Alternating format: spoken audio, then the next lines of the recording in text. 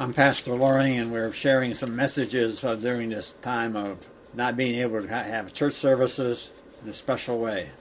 So this is my message from about the coronavirus. The last few weeks have been full of unprecedented changes in our lives, in the ministries also of our church. I know that many churches and pastors and members are trying to figure out just how to minister in a period of social distancing, how to serve the most at-risk populations in our community, how to sustain ministries as our tithes and our offerings decline. None of us have been trained to do this. We will never minister through an epidemic like the COVID-19 before in our ministry history. Fear is everywhere. I'm sure you are personally wrestling with it too.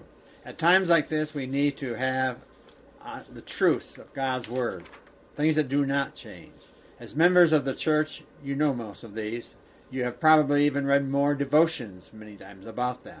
But during this time of crisis, it's really important to remember the fundamentals. The Bible emphasizes getting the facts before you take major actions in your life. So I want to share 7 facts with you to help you focus on God's Word and God's promise. Number 1, not everything you hear is true. See, not everyone with an opinion on the internet or television or social media knows what they're talking about. So you need to be selective with who you listen to during this time. See, many people in the coming days will have their own agendas. It'll be financial or political or what else for this crisis period. The Bible says in Proverbs 13 verse 6, the prudent man always acts out of knowledge. So in other words, he acts out of the knowledge and not out of fears. Make it a priority to get your facts from people who are really trustworthy.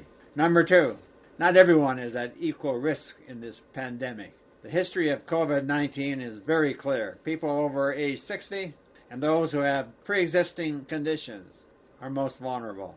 If you are in these categories, please be careful. I know that you want to be helping and serving your families and your neighbor and your congregation, but you also need to look for safe ways to do that. So be faithful, but not foolish.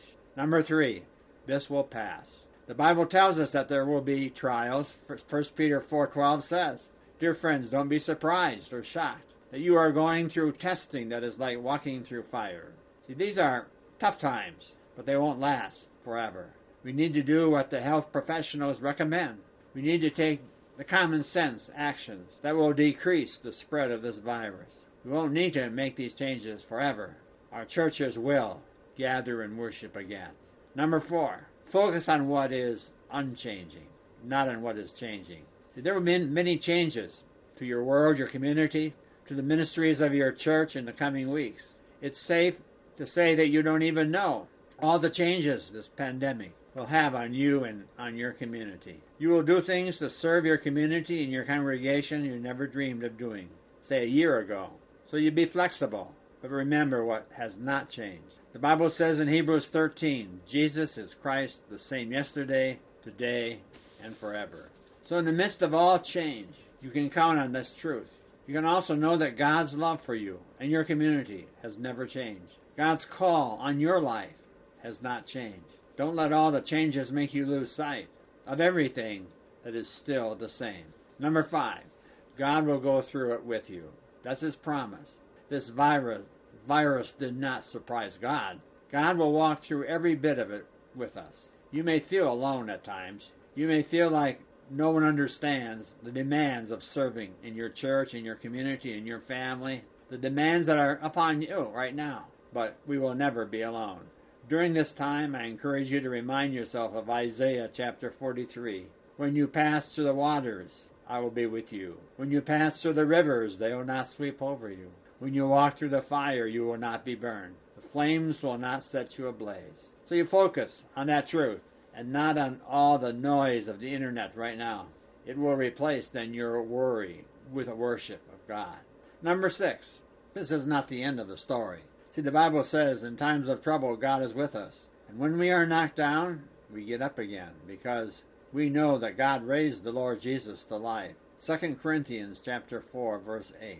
Easter reminds us that we do win. We win no matter what happens. Even if this virus would take our lives, we will go straight into the presence of God And on that day, all of our pain, our sickness, and sorrow will be over.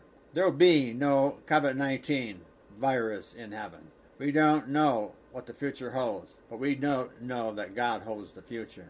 Number 7, God wants to use our churches now to help others. I know that our church is going through incredible challenges, but God doesn't want us to just take our church through a crisis.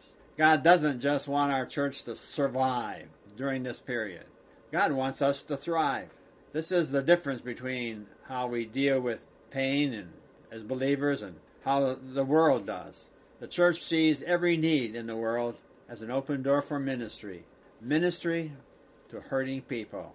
So my prayer is that the church will start new ministries even out of these difficult days.